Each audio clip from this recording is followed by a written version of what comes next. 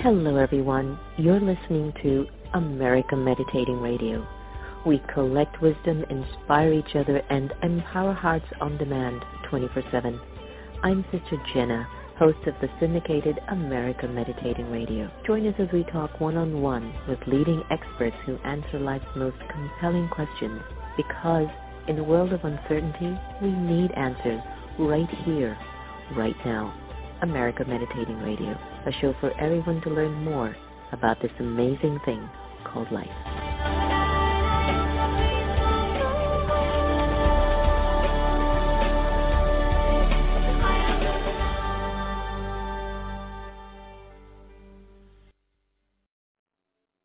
Om Shanti, everyone. Welcome to the Next to Normal, hosted by the Brahma Kumaris Meditation Museums, in collaboration with America Meditating Radio, which I host a daily podcast that you can get in various networks around the world. We're at a time that our lives are calling us from the inside to respond in a way that has deeper meaning, deeper significance, and maybe even deeper purpose that could lead us towards a deeper sense of our internal peace. There was a time that, yes, physical survival was essential, but spiritual survival is now our breath. If we don't take care of our inner world, how are we going to survive the various scenes that pop up in our lives that gives us a test paper to show us something that maybe we've missed, or to give us a test paper to beat us up a little bit more and give us some more bruises, making us feel that we're a victim instead of being victorious? Life is quite a journey. My special guest today, Dena Merriam, is an author, storyteller, and the founder of the convener of the Global Peace Initiative of Women, bringing spiritual resources to address critical global challenges such as conflict, social justice, and ecological scarring of the earth. Over the years, she has worked to bring greater gender balance and balance between the Abrahamic and Dharma-based religious traditions for a more inclusive interfaith movement. Dena is also the author of several books, including her new release, When the Bright Moon Rises, The Awakening of Ancient Memories. It gives me great pleasure to welcome Dena to America Meditating Radio and the Next Normal. So glad that you could join us today. I'm so happy to be here with you. You've been a long-time devotee of Paramahansa Yogananda and also a practitioner of Kriya Yoga meditation, a student of the text of the Vedic tradition. But tell us a little bit about your backstory and how you somehow, this American person, gets on this path of exploring such Eastern practices. Well, I was quite young, and that's one of the blessings to come into the path young. So I had just gotten to college. I was 19, and it was a time when there was the influx of Eastern teachings. So somebody had, a freshman year of college, had given me Be Here Now, the book by Ram Dass. And Ram Dass was speaking in Cambridge. I was in Boston in college. So I went to see him, and that opened up a whole new world. I'd been searching spiritually through my teens, but initially as an activist, getting involved in the civil rights movement and the anti-war movement. But as soon as I got to college, a whole new world opened, my spiritual world, which made me realize that the spiritual work is the deeper activism. So after I had read Be Here Now and went to hear Ram Dass speak, someone next handed me Autobiography of a Yogi. As soon as I saw Yogananda's picture, I recognized him as my guru, and I wanted to learn meditation. So I wrote to his organization. He had already passed, and began a serious meditation practice from the age of 20 on. And I attribute everything that has come to me to that meditation practice. And whenever I gather with young people, that's my only advice to them, is develop a regular meditation practice, because that is your raft that will carry you through life. And it has to be sincere, it has to be regular. One has to do one's best, you know. There are many obstacles, a restless mind, all the demands of life, children, work, everything that crowds the mind. But if we can make it a regular habit, then one is spared. You have to go through life's trials, everyone does, but you're spared much suffering if you have that to cling to. So that's my backstory. So I spent my 20s, I got married in college and had children young. And I spent my 20s not working, raising my kids, and studying the Gita in particular, the Upanishads, other spiritual texts. And then I got divorced and had to go to work to support my kids. And then it was in my 40s that I came into the interfaith work by having the opportunity to organize the first big religious summit at the UN. And that's where I met our beloved Daddy Janki in the beginning of organizing that summit at the UN in 2000. Mm-hmm. Beautiful, beautiful. So going back to a little bit of your story of your 20s when you met Ram Dass, and of course, every time any one of us met Ram Dass, it was like, yeah, right? But here you are, fast forward a few decades into the future. How do you interpret meditation now in your life and path of spirituality? What sits in you and what's your conversation now, so many decades later, being a practitioner? Well, the conversation has changed greatly. To me, the guru is no longer an outer form, it's the inner being. So my conversations are the guru within, internally. And I no longer look without for answers. Everything comes from within. But it takes a long time. And one has to have the two qualities that I struggled with and that are essential on the spiritual path, in my mind, are patience and perseverance. You know, I remember when I was young and it was difficult to sit for 20 minutes, and I met somebody who told me they meditated for 2 hours, and I thought, he's enlightened. He can meditate for 2 hours.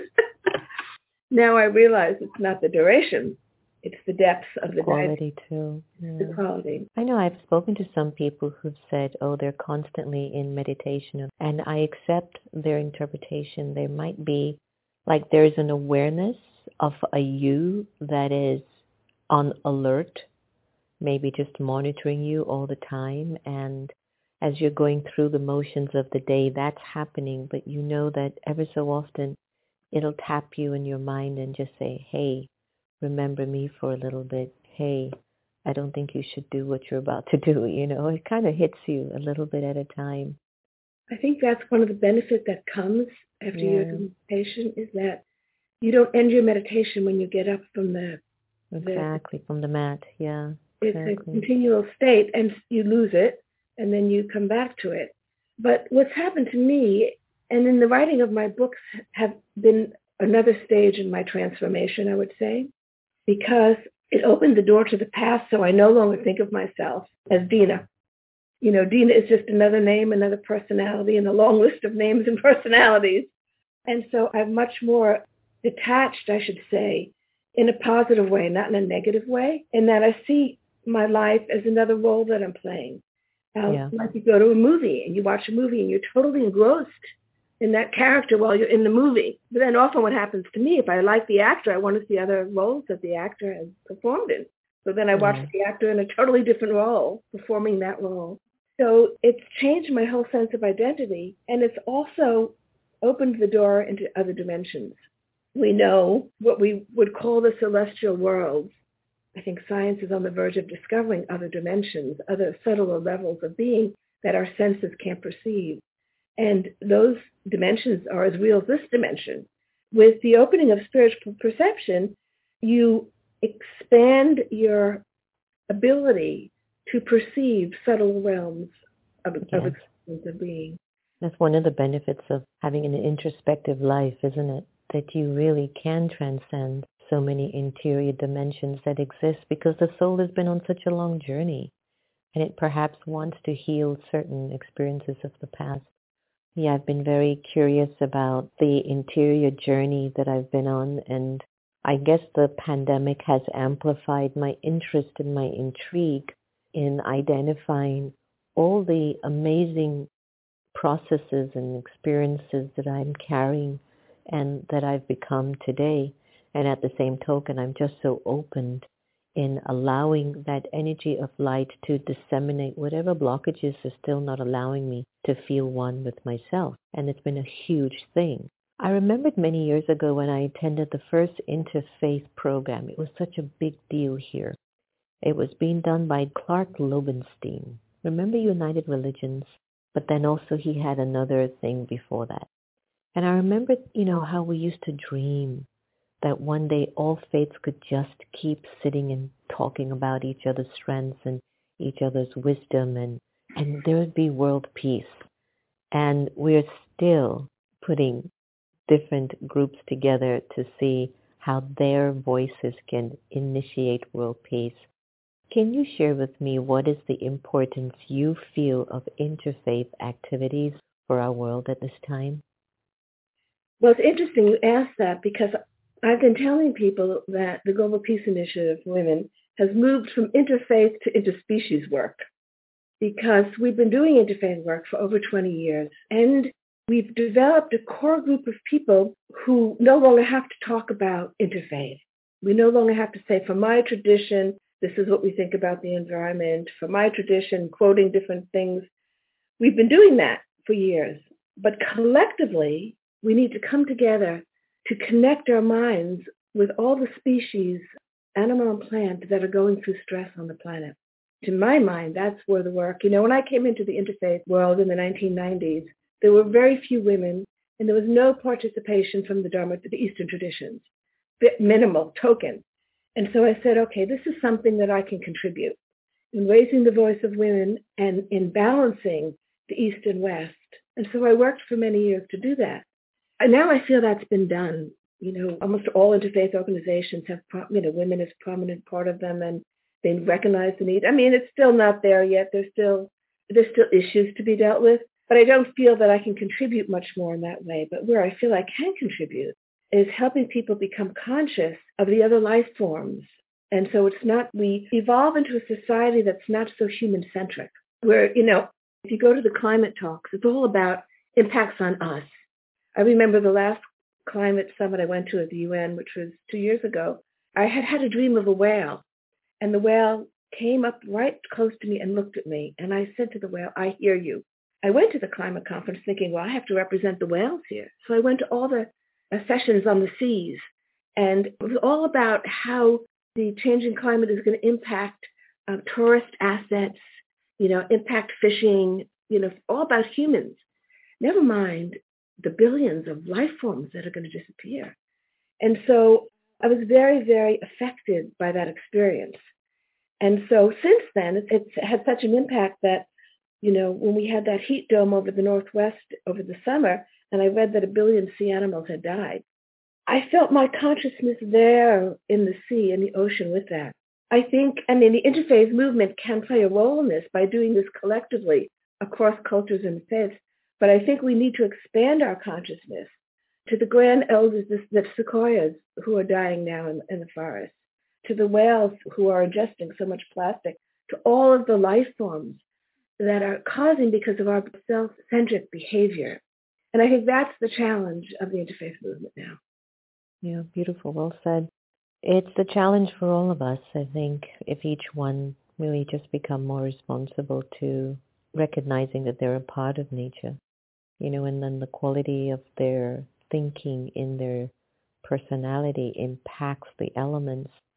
I think there'd be such a big turnaround. Like, you'd really recognize how much you're impacting the climate and just the world in general and all the species involved. I think we get separated thinking, that's them and that's me and that's our tourism and this is our country, and it just takes away the real answer. For politicians, all about economics. And I say to myself, well, people have to have jobs. It's true. We do have to maintain a large population. That's a reality we have to deal with. But the answers are there within. We haven't collectively tapped the spiritual resources to see how we can do both. How can we preserve life, preserve the balances in nature, while maintaining ourselves on this planet in a new way? The only way is not just more and more consumption. There is another way. We haven't found it yet because we haven't tapped into that intuitive knowledge, the wisdom. Yeah. And I think we need to become still enough to be able to sense that intuitive wisdom. We're still so busy on the outside. The reason why you and I got together today is to discuss your new book, When the Bright Moon Rises, The Awakening of Ancient Memories, a rich and extensive story of our past lives. I love exploring past lives. I also love the present, and I can't wait for the future one. Tell us a little bit about the book. This experience came to me while I was in India, Varanasi, actually. And the beauty of the experience, actually, is that it brought me into the Satya Yuga. I was able to envision a time at a much higher level of consciousness when we were in harmony with everything, when we saw the rivers, we saw the goddesses in the rivers, we saw the work of the deities in everything. And so they say in the Satya Yuga, when consciousness is more in tune with the high vibrations, that you can actually perceive the deities, the beings in subtler realms, in other dimensions. And that was how humans lived. And I thought to myself, the reason I wanted to share it through a book is we all have that collective memory. It's just so deeply repressed and buried under so many lifetimes since that time of what it was like to live in a society. There was no hierarchy, no concept of domination. It wasn't that one group. There wasn't religion as such in terms of institutions. There was just living in Dharma, living in harmony, recognizing the forces of the universe. There was no conflict. There was no war. There were no standing armies. There were no weapons. I mean, there was the bow and the arrow. I mean, there were things that you had to do.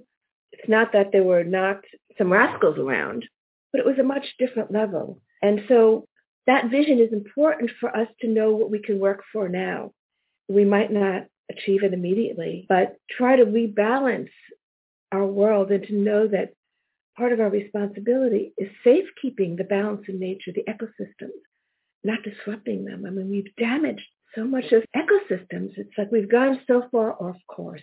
And of course, we've come through a long period of Kali Yuga where there's been a complete separation and overemphasis on ego identity, which we have to evolve beyond now. And so in the writing of the book enabled me to peer into this time period and to understand the Vedas as they were understood at that time, which was just seeing the internal and external powers, us being one with them, that the external powers were a manifestation of what we already have inside.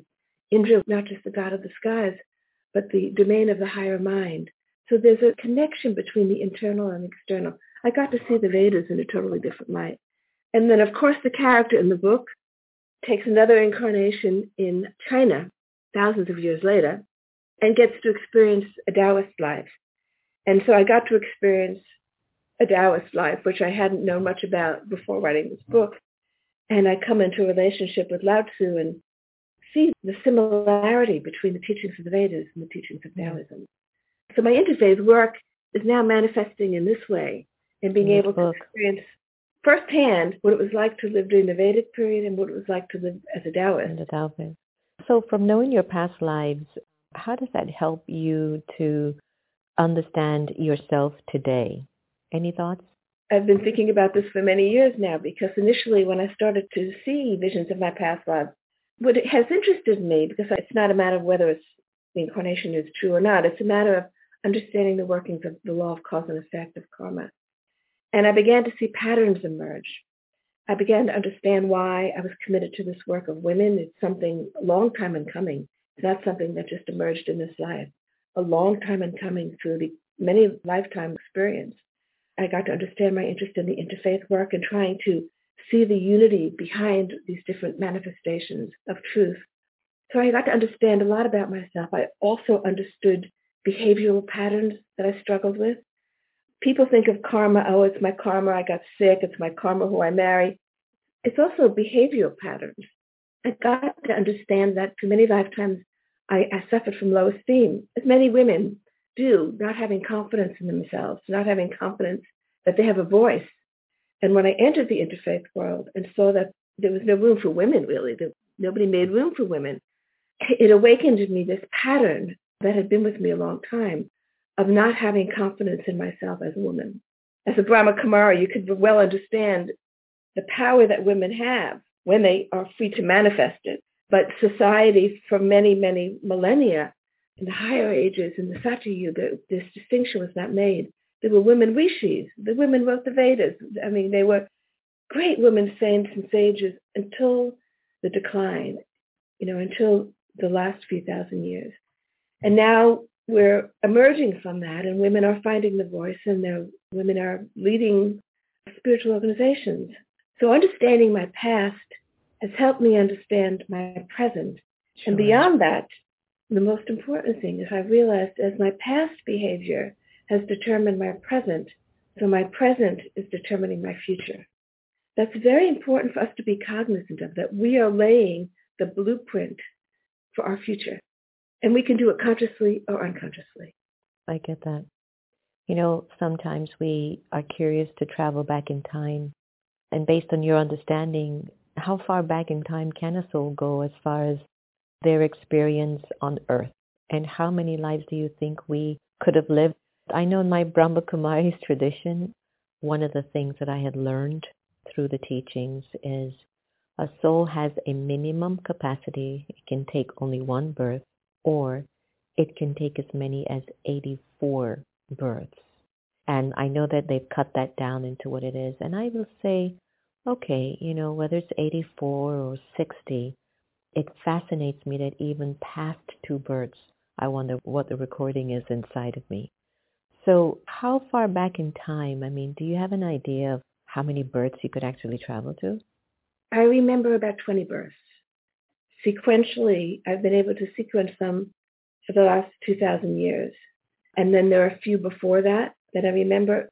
My interest goes back, and my memory goes back to the melting of the ice the last time, which is why I've been fascinated with that period, which they say was the beginning of the declining Satya Yuga, was about 11,000 BCE, when the cycle began to turn downward, you know. And I've also been very interested in the whole Yuga cycle, but that was also when the ice began to melt and human society shifts began to take place. Migrations, water rose 400 feet. So here we are again facing melting of the ice. We're not talking about 400 feet. We're talking about maybe, 6 to 10 feet. 400 feet is a lot. And this is all scientific, that the oceans rose 400 feet. They don't know over what time period. Was it hundreds of years? Was it 1,000 years? But land was submerged. That's when the land link between Asia and the Americas was submerged and people crossed over. So that's as far back as I can go. Mother went back about 40-something lives, and it was fascinating. The things that she, the soul, went back in time and visualized and envisioned and saw. And then she came back, and here she was in this present-day existence, but that lingering. And my personal efforts now is let go of all of those stories. Be so present and keep allowing God's light to now inspire your thinking and your doing. And there's a lot of conversations now, Dena, about reincarnation, past lives. It keeps emerging more and more for the general public. Is this a new step for our evolution, you think? You think this is going to help people to be a little bit more mindful about their choices or about their karmas? I think there's been a huge leap forward. If you look back from when we were younger and beginning our practice of meditation, one couldn't talk about these things openly. After I published my first book, which is my journey through time, which went through 7 lives, and I got a call from a dear friend who had been the head of the Merton Institute, Christian theologian, and he said, I have to talk to you about your book. And I said, oh no. Anyhow, but he told me he was so moved by the book that he went out to study the subject, and he found another book by a religious professor at one of the universities, who was a psychologist also, who had documented so many cases of people remembering the young children who knew exactly where they died, knew exactly what their previous family was, a young boy who knew he had left 3 children because he died in a car accident. So many stories like that. He said to me, you can't refute this anymore. I said, I think we're at the point where science is going to have to accept and integrate it into some of the theologies that have repressed this. So I think we are at a new stage. Now, once you recognize that, it changes your whole concept of self, really. After I had finished my first book, I said, so who am I? Am I Dena? Am I that one? Am I that one? Am I that one? So who am I? But you're right about letting go. When the bright moon rises, and she's in that book, I experience the remembrance of earlier lives. So it's a character remembering other lives. She goes and puts them all into the river and lets them float away and says, now I want you to be gone. And in a way, we have to let go. I mean, I have certain attachments to people from previous births and to certain aspects of myself in previous births, and we have to let them all go in order to move forward. Not just move into our next incarnation, to move forward as a soul, to realize that we're not any of these. We're not any of these now. We're different. We're different. And when I look back now, when I write about these personal lives, I'm totally in that personality. And, I cry over deaths, I cry over everything. I go through all of that life again. And then when I come back to myself, it's like, what was I? That's not me. Where was I? Where was I? I get that. And I think that's what also this particular time period is offering us in our awakening, is a letting go of the past and a moving towards a healed consciousness where I had to go through what I went through. Now, here I am today. What is it that's needed of me? I want to dive a little bit more into something that you said earlier too about your travel from, Eastern traditions from like the Gita, the Upanishads, the Vedas, and then you brought the character to China where now you were studying the Tao and all of that.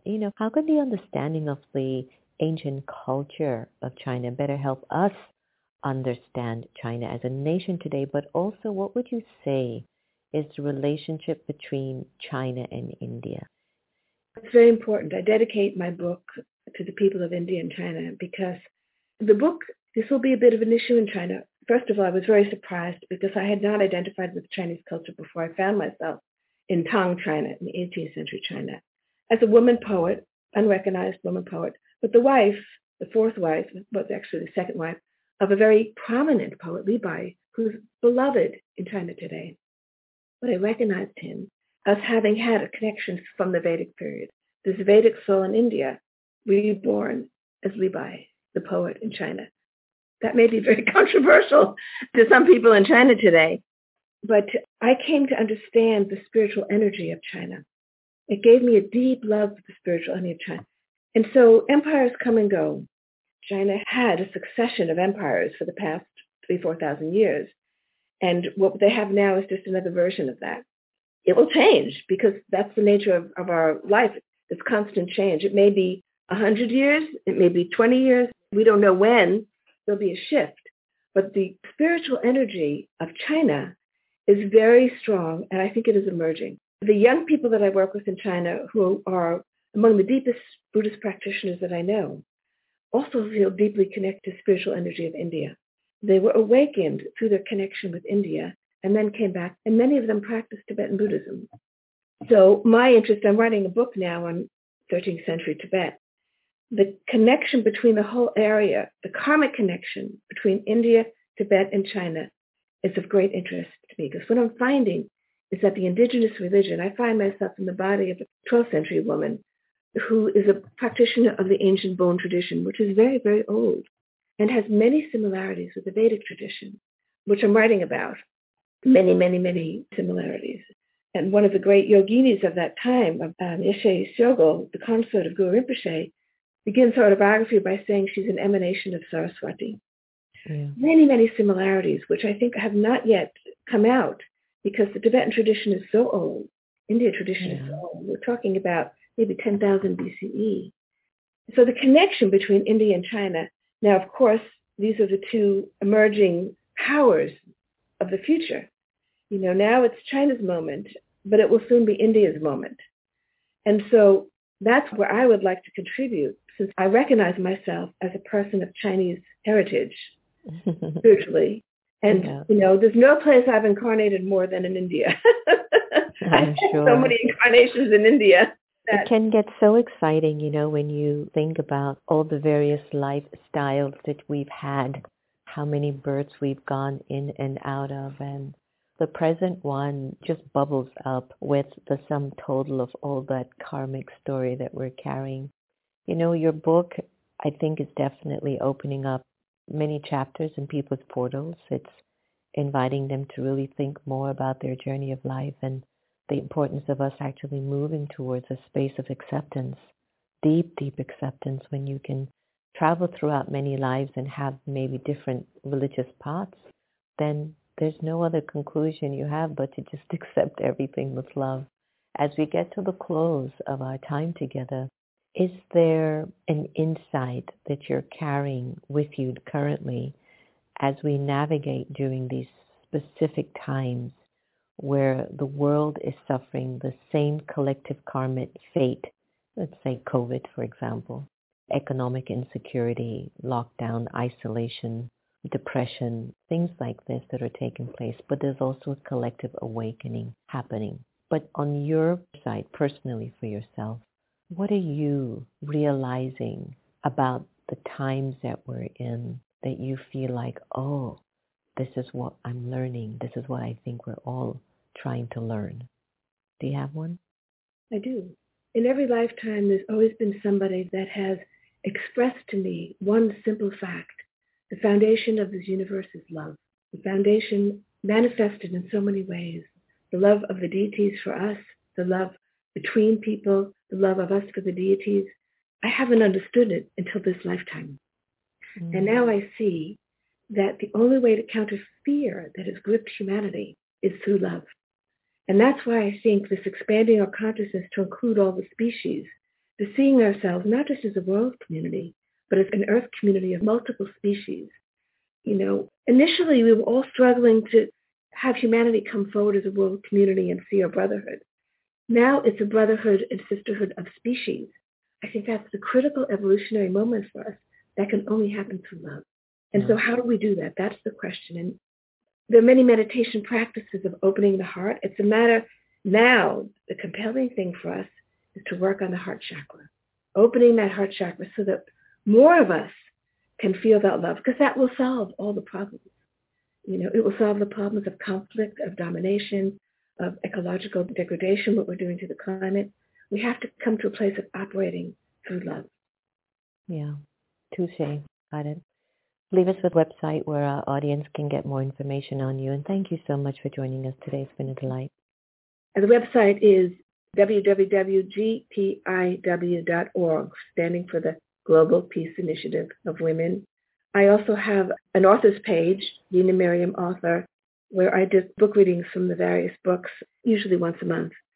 So you can reach me on Facebook at my author's page or at gpiw.org.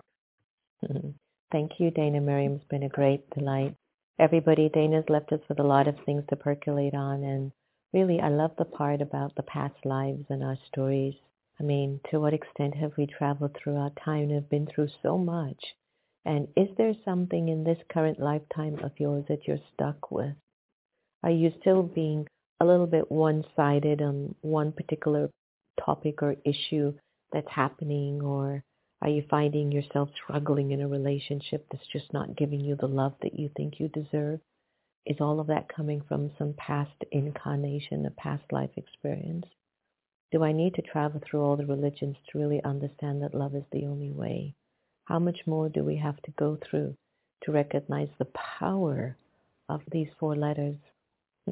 I leave you to answer that. Just remember, no matter what you go through, you're going to be okay at the end of the day. So thank you so much for joining us today. Have an extremely wonderful day. And remember, no one can take away your happiness unless you give them permission. And we really are here to practice loving each other the same. Thanks, everybody. Take good care. Om Shanti. Be well. And love each other the same. Bye. Meditation. Intimate experiences with the divine through contemplative practices. My new book that is out on Amazon, Barnes & Noble, and you can get it from Sacred Stories Publishing or on America Meditating Radio.